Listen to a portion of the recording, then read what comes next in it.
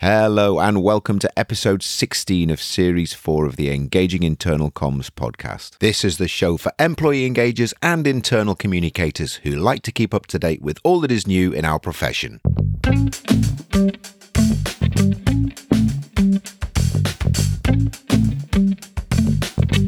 My name's Craig Smith from the Big Picture People.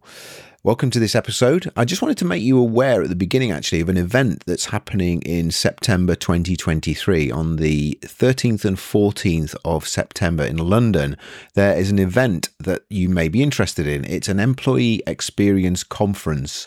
There's a lot of fantastic speakers, really taken by the quality of the speakers. So first of all, Stephen Fry is the keynote speaker, actor, broadcaster and comedian. He's going to be kicking the conference off. But then also there's some amazing professionals from the world of employee engagement and internal communications. So people from Kurtzner, people from the National Grid in the UK, WSP, Pearson, Holland and Barrett, all presenting and talking about their expertise, which I think, rarely do you see such a high quality range of speakers. The event is also available online as well, so you can sign up for it in person or online. So I'm going to put the details of this into the show notes for this episode. You can find it if you go to, it's unily.com/unite. So that's unily.com, unily.com/unite, UNITE. But I'll put a link to that into the show notes. One of the reasons I'm kind of talking about this as well is that I reached out to the event organizers and they very kindly offered a 25% discount code. So if you're interested in this event, you can go to the website that I've just given you, or that you find it in the show notes, and you can register. And if you use the code CRAIGS, that's CRAIGS, no apostrophe after G, between G and S, CRAIGS, you will get a 25% discount both on the online and the in-person event. So I'm going to be there. I'm also going to be looking to do some recording for the show. So trying to talk to some of these people who I've just mentioned. So, and it's a full-on event, 7 a.m. on the first day, all the way through to an evening event on the final day. So real value for money there. So I thought you'd make you aware of that and let you know that I'm going to be there. I'm going to be reporting back from it. I'm going to be recording some interviews with some of the people there, and you'll be able to listen to that. But if you want to attend, you've got the details there. I'll put them into the show notes, and I'll also put that discount, 25% discount code in there for you if you are interested. Okay, so that's taken up a bit of time. So really quickly, what we've got coming up in the next couple of episodes. Next episode on the 15th of August, I've got an interview with Jen O'Ryan from Double Tall Consulting. Jen is going to be telling us all about the importance of inclusivity, diversity and representation in the language that we use in our internal communications, and how we can avoid any inadvertent discriminatory or anti-diverse language in the wording that we use in our internal communications, and that's often a lot more subtle than we think. And then the week after that, 2 weeks after that, on the 29th of August, I've got a fantastic interview with Kerry Ann Stimpson. Kerry Ann is from JMMB Group in Jamaica, which is a financial services company, and Kerry Ann is going to be telling us all about how employee engagement and brand advocacy work together. It's a brilliant interview. Not only the fact that Kerry Ann recorded this at 3 a.m. in the morning Jamaican time, but actually she's got some fantastic ideas about how we can help our employees to be advocates for our company through their own communications, their own social media representations. So I think you'll find that a really interesting interview, which is going out on the 29th of August. Anyway, very long introduction, sorry, but hopefully the event at the beginning is of interest to you. And as I say, if you look in the show notes, you can find some more information about that. And when I'm referring to the show notes, by the way, actually, I keep meaning to say this, I'm referring to the show notes that are on our website version of the podcast. So if you go to engagingic.com and find this episode there, not necessarily through iTunes, you'll see in the show notes all of these links and links to the speaker and any of the links that I mentioned in today's interview as well. Anyway, sorry for the long intro. Hope you enjoy this episode's interview.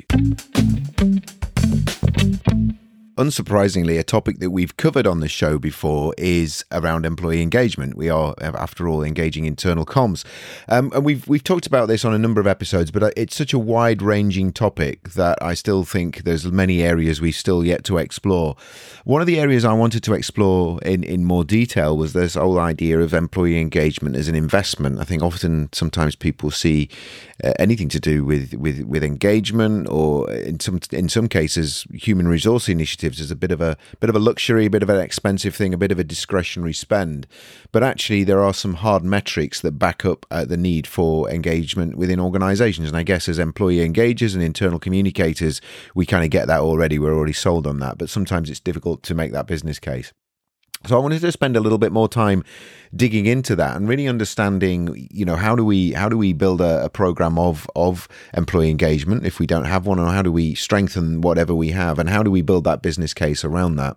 So we're defining engagement here as employees who are healthy, happy, and productive, and feel that sense of belonging within the organization. So we're going to be looking into the costs of that for our organizations, both tangible and intangible, and also within the context of the current job market. I think most clients that I speak to, most organizations I speak to, are finding it more and more difficult to recruit and retain talent at the moment. There's higher turnover.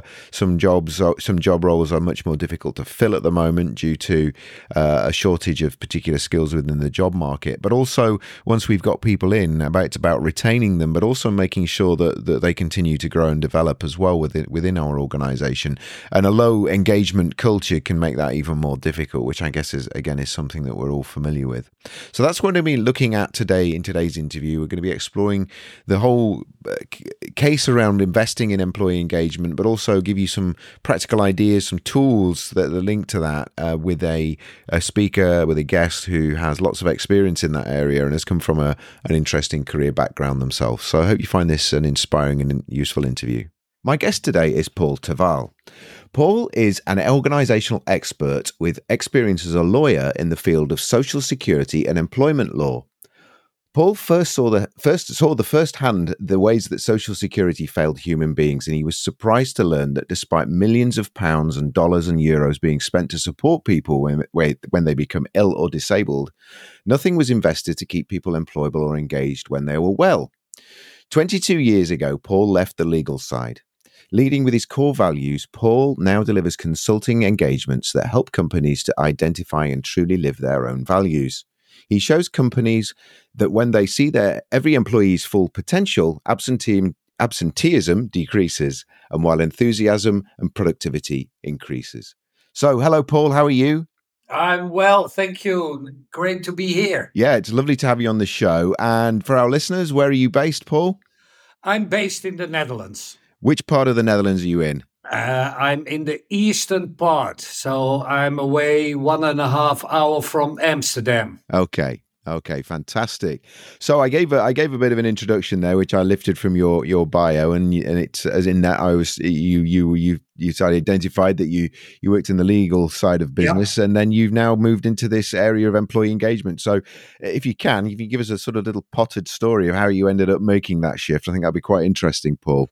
Yeah, well, I started as a lawyer in Social Security, as you said. And what you normally see is that you are then defending organizations who pay allowances for Social Security. So you're dealing with people who are unemployed, who are disabled, who can't work for what reason.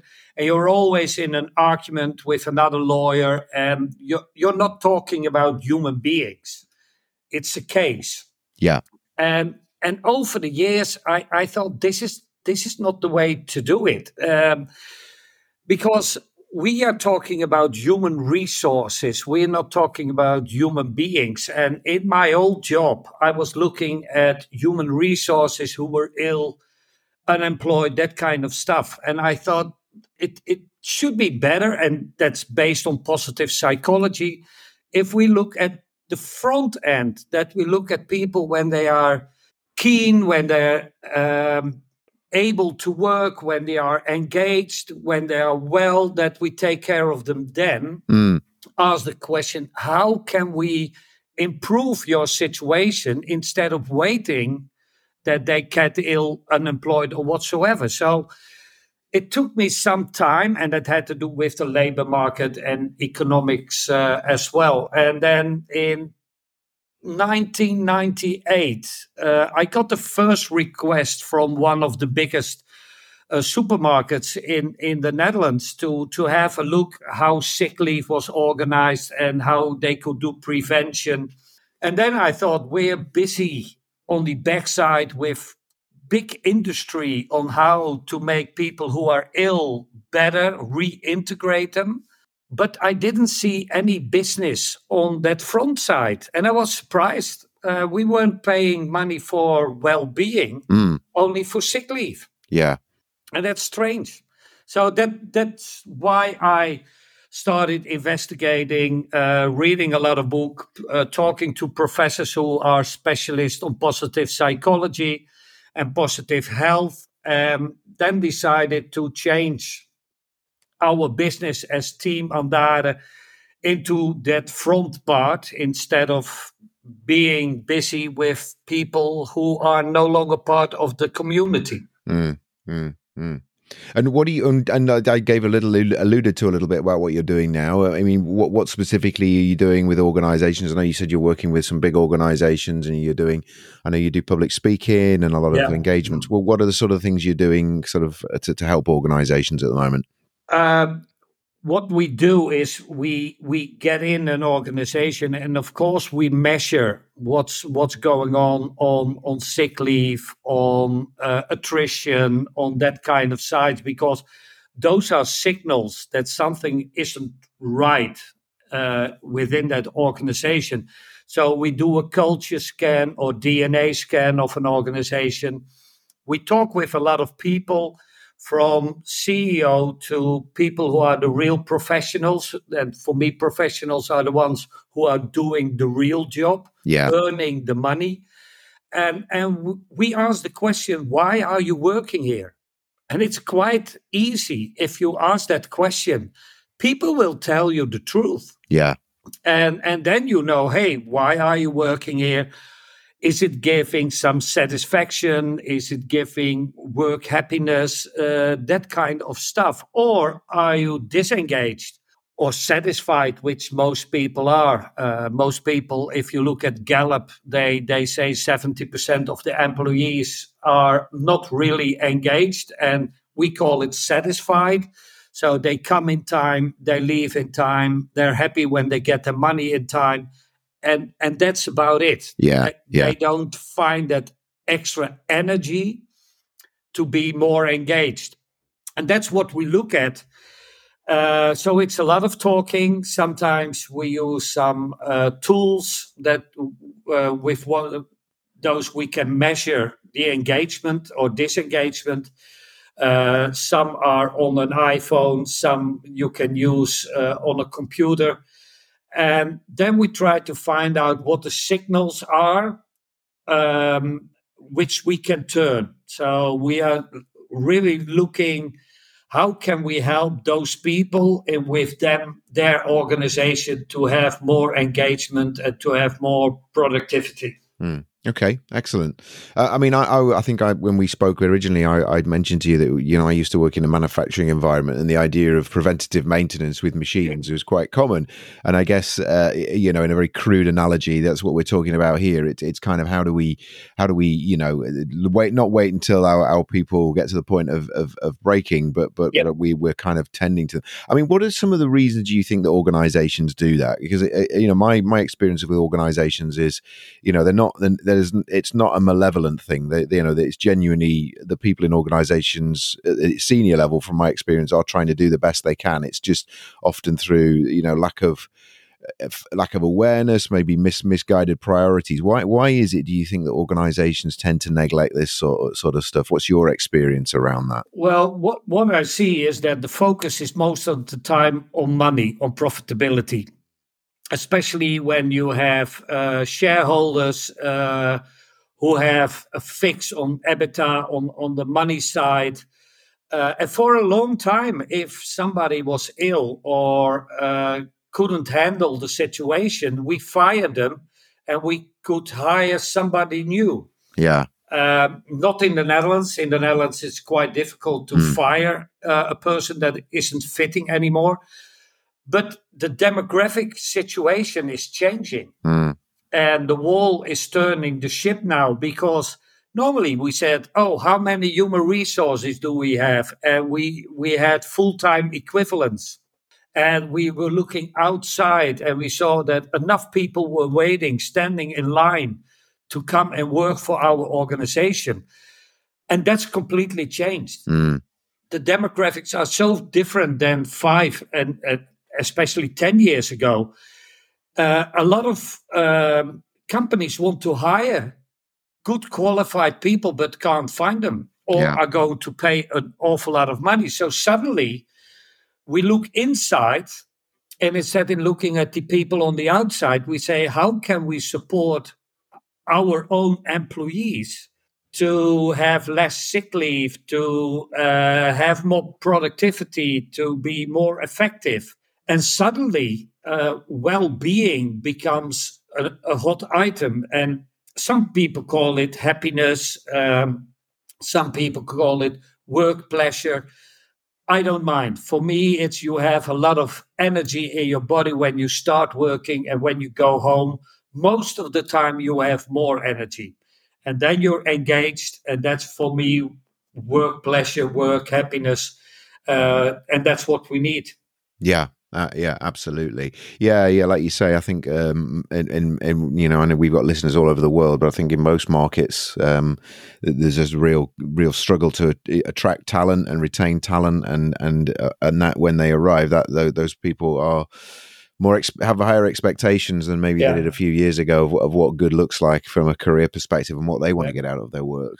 What you see at this moment, that a lot of people who are really talented and come in an organization and aren't taken care of in the onboarding procedure, they leave within 2 months. Yeah. So that's about 25% of the people coming in an organization leave within 2 months. Yeah. And that's a loss that you can never cure. Yeah. It's a vicious circle, isn't it? Absolutely. I was going to go on to ask you about what are the signs when, you know, employees aren't satisfied, and I mean that's one of them. Obviously, turnover, and obviously, you know, we're talking here about satisfaction in terms of being healthy, happy, and productive. Yeah. What are the warning signs? And I guess a lot of them are kind of fairly, you know, obvious to a certain extent, but others may be more subtle. What are some of the things that you'd be looking for, or you'd be asking a client to talk about when, you know, they think they've got an issue with this? What are some of the kind of warning signs for you? Warning signs are especially that you see a lot of people have presenteeism. So I'm at work, but I'm not really productive. You see people making more mistakes than they did before. You see complaints coming in from colleagues or clients who say, well, this wasn't a nice conversation we had. You see more conflicts. And most conflicts are between a manager or a leader and an employee. That kind of signs, and sick leave is one, of course, and especially in the Netherlands, where we have the great situation that an employer pays 2 years the salary of somebody who is ill and can't work. So we can measure much better what's going on within that organization. That's what we're looking for. And one of the examples is that we look at people, the percentage of people in an organization that never call in sick. And we call it the 0%. Okay. If that's more than 60%, then it means that those people are happy at work. They love what they are doing. So the higher that number of 0% sick leave, the better it is for your organization. Yeah. And I can tell you, most organizations have no clue. Yeah. It's an interesting metric to use that, and you, so just to be clear, there, what you're saying is that because you mentioned presenteeism in the same that it wouldn't be we're looking at non-absence, people who don't take sick leave, not from a kind of perspective of, they feel if they took any time off sick, they would be in threat of losing their job or would be in some trouble. That is a positive indicator that people are engaged and not. We in the UK, we talk about swinging the lead, kind of taking sick days when they're fed up and they just want a day off because they've got run out of holidays and they can't be bothered. And I must say, talking about the UK, I see in the UK much better well-being program and employee benefits program than in the Netherlands. So That's in the interesting. Netherlands, we're starting. Well, we had so much focus on 2 years paying for sick leave. Right. That we weren't paying attention on prevention and amplifying employees, which is a new word in the Netherlands, that we look for amplifying the well-being of people. And then I found out by companies like Mercer and Howden that in the UK, you're way ahead of the Netherlands. So I'm copying now programs that in the UK are well known. And try to implement that in the Netherlands. You have a lot of great tools like engagement multiplier, which you can use to multiply the positive effects of engagement. Yeah. And those tools are what we are using. You don't measure engagement once every 2 or 3 years. You measure it all the time, 2 times, 3 times a week, 3 questions, and you move on. And then after 26 weeks, we know exactly who is engaged and who is disengaged. Yeah, absolutely. And I'm a great believer in, finding what's working and amplifying that rather than looking for what's not working and stressing about it. It's much, much more, the rising tide raises all ships. It's a much more productive way of doing things. Absolutely. Yeah. In terms of the cost, you've alluded to, obviously the cost of recruiting and continuously having to recruit and fill places when there is a higher turnover, and obviously absenteeism is a challenge. What are some of the other costs that organisations, if you're trying to make a business case for this, because often, you'll get senior people who will either see this as a legal compliance issue that they need to do so they can stay out of court from a kind of duty of care perspective, and some will see it as a kind of warm and fluffy thing that they do to placate their employees. But the hardline business facts for those who kind of need to see the numbers. What are some of those costs, Paul, that we're sometimes masking? The turnover for an average employee, if one leaves and another comes in, is a year's salary. Yeah. And I spoke with an organization last week, and they were using 1.5 times the year's salary. I heard Oxford Economics talk about 2 to 3 times the year's salary on turnover. So if one person leaves because he's not happy at work, his engagement goes down, but productivity as well. And during those last couple of months before they leave, productivity is about 40%. Then they say, I'm leaving, then you need to hire new people. And if you find somebody within a reasonable time, you will need another 4 or 5 months to get them to the same level where the old one was. So I think it's quite good to have 1 year's salary as a business case. And for sick leave, it's quite easy. Everybody who is at home not productive costs you £400. Yeah. Per day. Yeah. So in a week time, that's £2,000. In 6 weeks, that's an awful lot of money. So we need to look at those figures, even if you're not paying people when they are on sick leave. They still, you miss that productivity that they had. Yeah. So whether it's money you're paying or productivity of a combination of both, you will miss those people. Otherwise, you wouldn't have them as employee. So something is missing when they are not there. I did this with the examples of Oxford, and if you put £1 in prevention and amplification, you will earn £4. So €1 investing in the well-being of employees will give you £4. Well, that's quite a nice business case, I think. Yeah, absolutely, absolutely. And in terms of, we kind of touched on this, and maybe we didn't finish it off properly. In terms of the current job market and the amount of turnover, I know in the UK, particularly in kind of sectors like logistics for drivers, and Yeah, the salaries have gone through the roof because supply is far lower than demand. There's much yeah, more people wanted than actually out there. And obviously this is not a new phenomenon that we've seen in the past. Peaks in kind of in the UK. The running story a few years ago was plumbers. There were no plumbers, so everybody was going into training in to be plumbers, and then there was suddenly an excess of those people, and the kind of foxes and yeah. hares sort of analogy of supply and demand. What are your take? What's your take, both not necessarily just on quantity, but also in terms of quality, in terms of expectations, and the kind of current generational gaps that people talk about in terms of what employees want from work now, and are they satisfied with just going somewhere where they can make loads of money and climb the greasy pole as quickly as possible?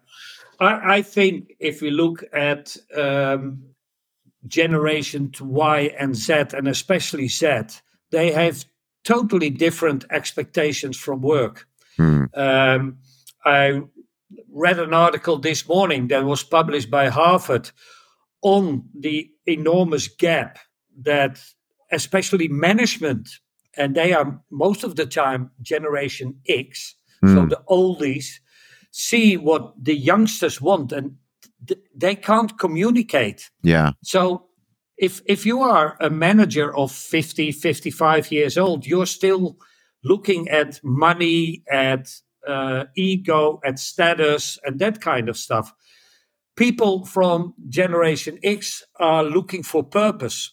They are looking for the core values of the organization. And I had a discussion. I do trainings on this kind of stuff last Friday. Yeah.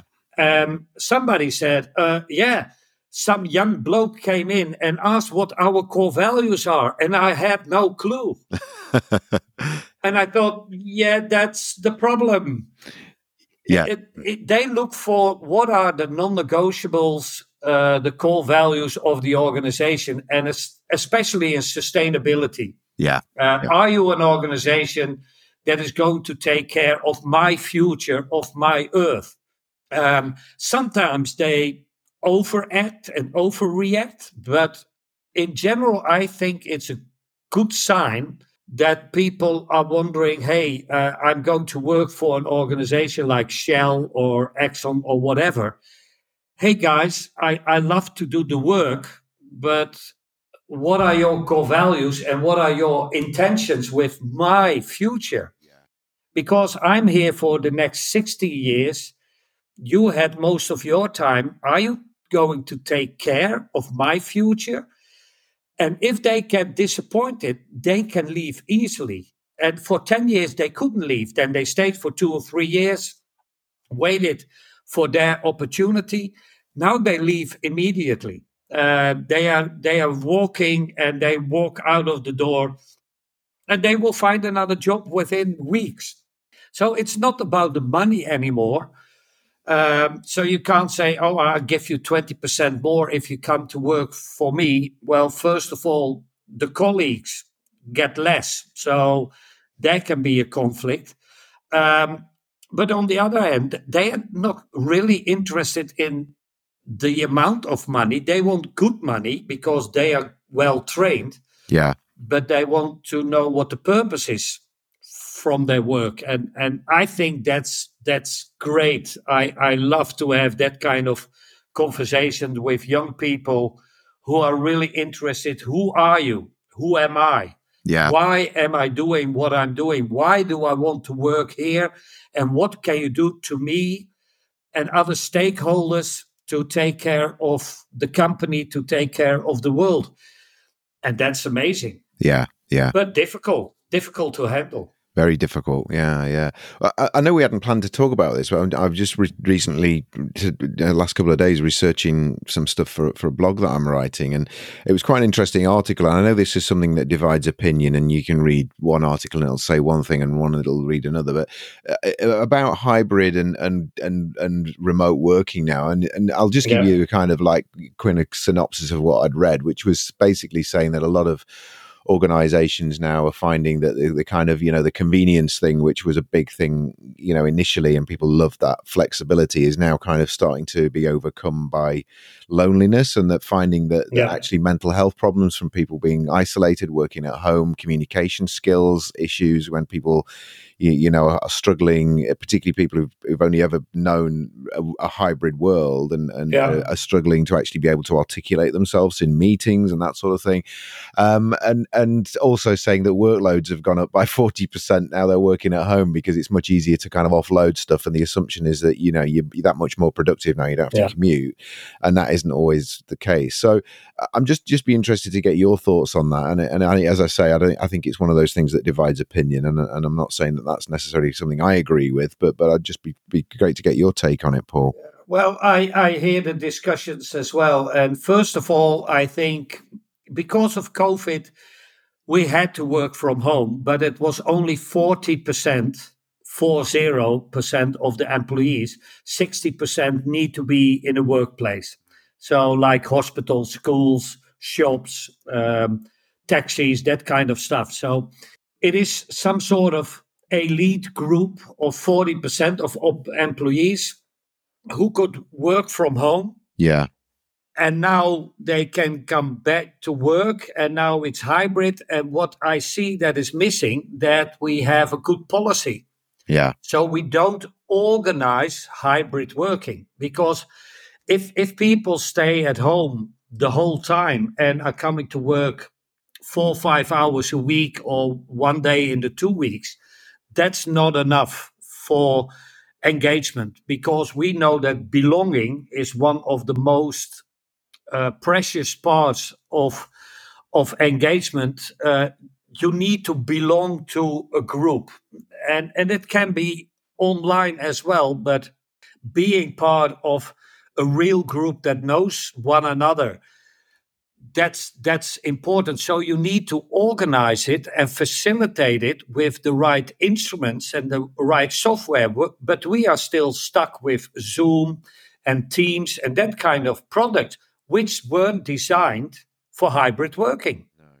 So you need to have other stuff which is there, that you can sit around a table and you see the pictures of the people around that table, and you can use material to put on the table and work together. And suddenly hybrid working is still working together, but online. So I think you need to take care. How do we work hybrid? I know a software company in the Netherlands, they have a theater built because the guy loves to have big productions. The food is amazing, even for the employees. And you can come to work if you're looking for inspiration, not to work, but to get inspiration. So people can book online. Hey guys, I'm coming in tomorrow morning. Who will be there? This is my question. And people from the whole company will come, not as a team, but just as colleagues, coming in and discuss that item. And they have a sick leave of 1.5%. Right. Excellent. Because they organized hybrid working. So I think a lot of banks, insurance companies, those organizations, accountancy, used COVID to push people back in their private homes, and see now that it's more difficult to create engagement, belonging, and that kind of stuff. So then I get the mental issues. I get it that you can feel lonely if you can't meet up with your people. So yeah, we should organize it. It's part of human being management. Yeah. Very good, very good. I agree. I agree. I want to move on, Paul. So, well, we've got time just to talk a little bit about what we can do to address this, and this takes us on to some of your work. And I've got in my notes here the 7 keys, and I'm reliant on you to explain what those 7 keys are, because I didn't actually put any more detail in my No. notes other than the 7 keys. I know. I'm hoping that I'm sure that does resonate with you. Yeah, So, of course, of do course. you want to talk us through what those 7 keys are, and if there's any Yeah. that you want to kind of sort of focus on? Well, I wrote a book and it's still in Dutch, but it will be available in English as well. And it's about profitability 2.0. Mm, And I was looking at working from the human side instead of the process side. A lot of organizations have protocols, work in processes, organize the processes, scrum about it, that kind of stuff, make it very effective and forget about the human beings. So I was looking worldwide, really worldwide. What will be the difference in human talent management if we look more at human beings instead of process management? And I found 7 keys which are dominant, but in my whole research, I found 16, and I will later on specify one of them, which is about stealing. mm, First of all, attrition. Retention goes up. Attrition goes down with about 40%. So the turnover will be much less if we are much more focused on human beings. Because if you ask people, why are you leaving our company? People will say, I can earn money, more money there, or I can go there easy by car. The real reason is that they lack autonomy. They didn't get enough bonding with other people. So we should take care of people by asking, what do you need mm, to keep working here? So we can increase retention by paying more interest in human being. As I said, sick leave will go down with about 40 to 60%. mm, Effectiveness goes up with 25%. So people are much more effective in what they are doing in their work on an item.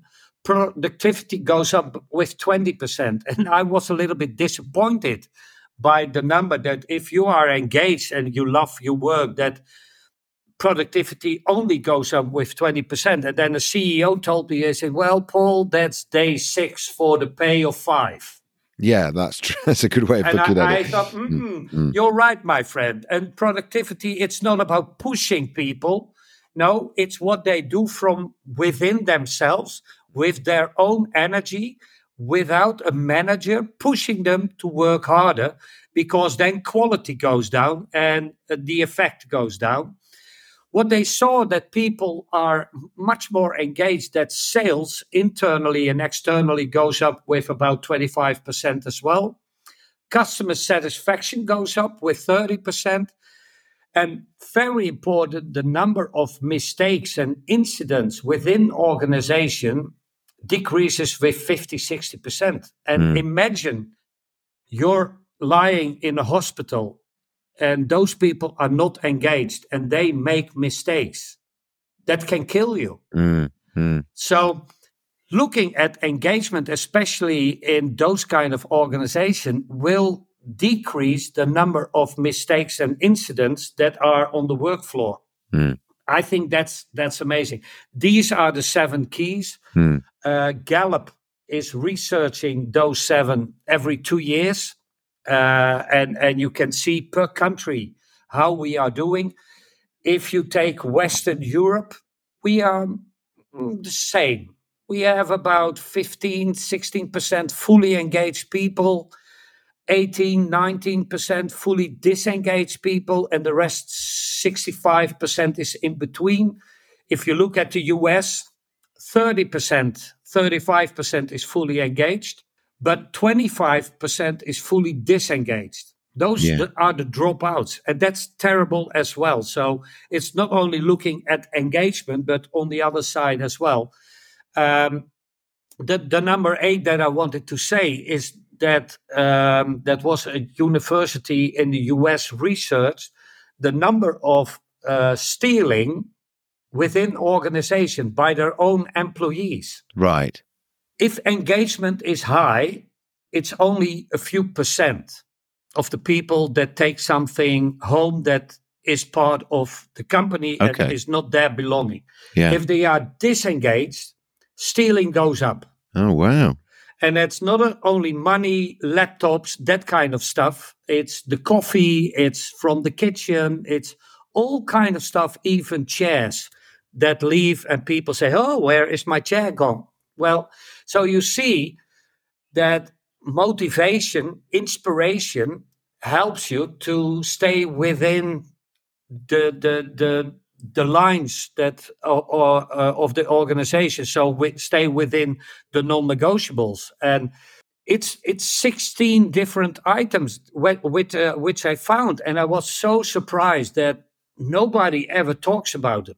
Yeah. We talk about productivity, and one of my slogans is happiness makes money, but we need to work on happiness first because then success and money will come.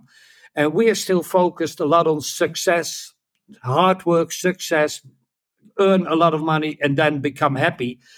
It's now proven it's the other way around. We need to focus on human beings first. Mm, mm. I was going to ask you, Paul, because the seven keys that you went through were really helpful, and obviously I'm conscious of the limitations of audio when it comes to, like, for people to sort of catch that. Is there, and I'll talk to you, well, maybe we'll do what I was going to talk about at the end of the interview now, which is to sort of find out if we've got any links that we can send. Now, I've got a couple in the show notes. I've got the your LinkedIn profile if people want to reach out to you. I've got your website, so Team and Air, and then obviously you sent me a link to your YouTube channel as well. So where's the best place to, if people want to find out more about those 7 keys and the extended version of the 16 keys, if they want to find out some more about that?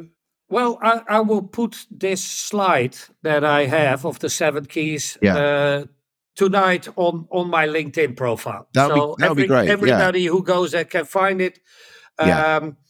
It's in the YouTube as well. I have a video there on how to increase engagement. That's an animation video, and it's always scary. I explain all of this in 90 seconds. And that's the power of animation. It's on my own YouTube channel. People can find it easily, and it's in English, and that helps. And as a free gift for all the listeners on our teamandare.com website, we have an engagement benchmark tool. It's a survey that every leader, every manager can use to imagine how high engagement will be if you fill in your email address, and we're not going to hunt you down. You will get a full report, including those 7 keys. Okay, excellent. Okay, well, I'm going to put that link into you. It's the teamandare.com. We'll put that into the show notes. So if people want to follow up on that, I'm just having a look at your YouTube channel now, and there's a lot of stuff on there. A lot, very rich content in there. So that's great. That's great, Paul. Okay, so I mean, just wrapping things up then, any final sort of thoughts, takeaways, anything that, if someone's listening to this and they're thinking, wow, there's lots to take in there, any kind of quick, I know it's difficult with something as complex and as deep rooted as this, but any kind of quick wins or low hanging fruit that organizations can kind of grasp, or someone who's maybe not got a huge budget at this stage, but they're trying to kind of be a lone agent within the organization trying to get things done. What would you recommend to them, Paul? I think the most important part is paying attention to your employees. We call it AAA, attention, attention, attention. We need to start talking as leaders with our human beings, with our employees, instead of being busy the whole day, going from meeting to meeting to meeting to meeting, saying we have an open door philosophy, but the door is always closed. So for me, leadership is about facilitating your employees and asking the question, and it doesn't cost any money, how can I support you to have fun in your work and in your life. And sometimes it will cost money, but sometimes it's just a good conversation where you listen to what somebody has to tell you.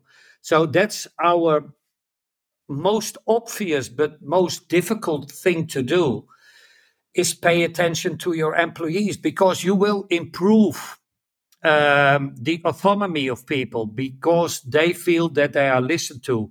Their belonging goes up.